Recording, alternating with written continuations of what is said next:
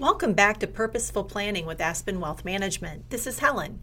To continue our discussion on schemes you should be on the lookout for during tax season, today we're talking about phishing. That's phishing with a PH, not an F.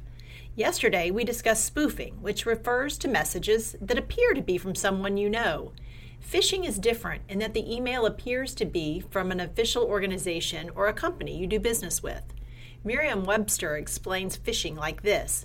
A common phishing scam involves sending emails that appear to come from banks requesting recipients to verify their accounts by typing personal details, such as credit card information, into a website that has been disguised to look like the real thing. Such scams can be thought of as phishing for naive recipients. In other words, they are using bait to lure people into their scheme and casting a wide net.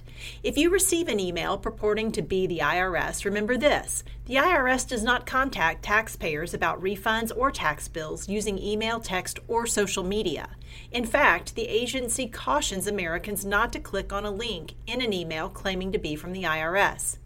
In addition, banks and financial institutions typically won't ask for confidential personal information, such as usernames, passwords, personal identification numbers, and so on, through text message, email, or social media.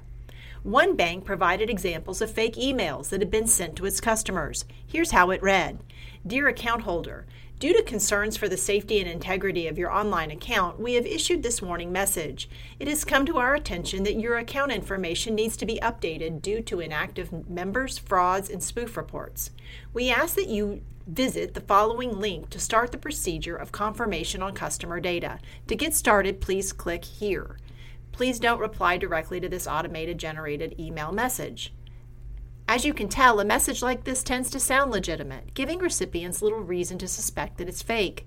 That is why the best defense is to be aware that schemes like this exist. Instead of clicking on a link in a suspicious email or text, call your local bank branch or IRS office to ask whether they sent the request. Tune back in tomorrow when we'll continue our discussion about schemes you need to be aware of during tax season by taking a look at common phone scams. What do you think about this briefing? Tweet us at Aspen Wealth MGMT and include #FlashBriefing.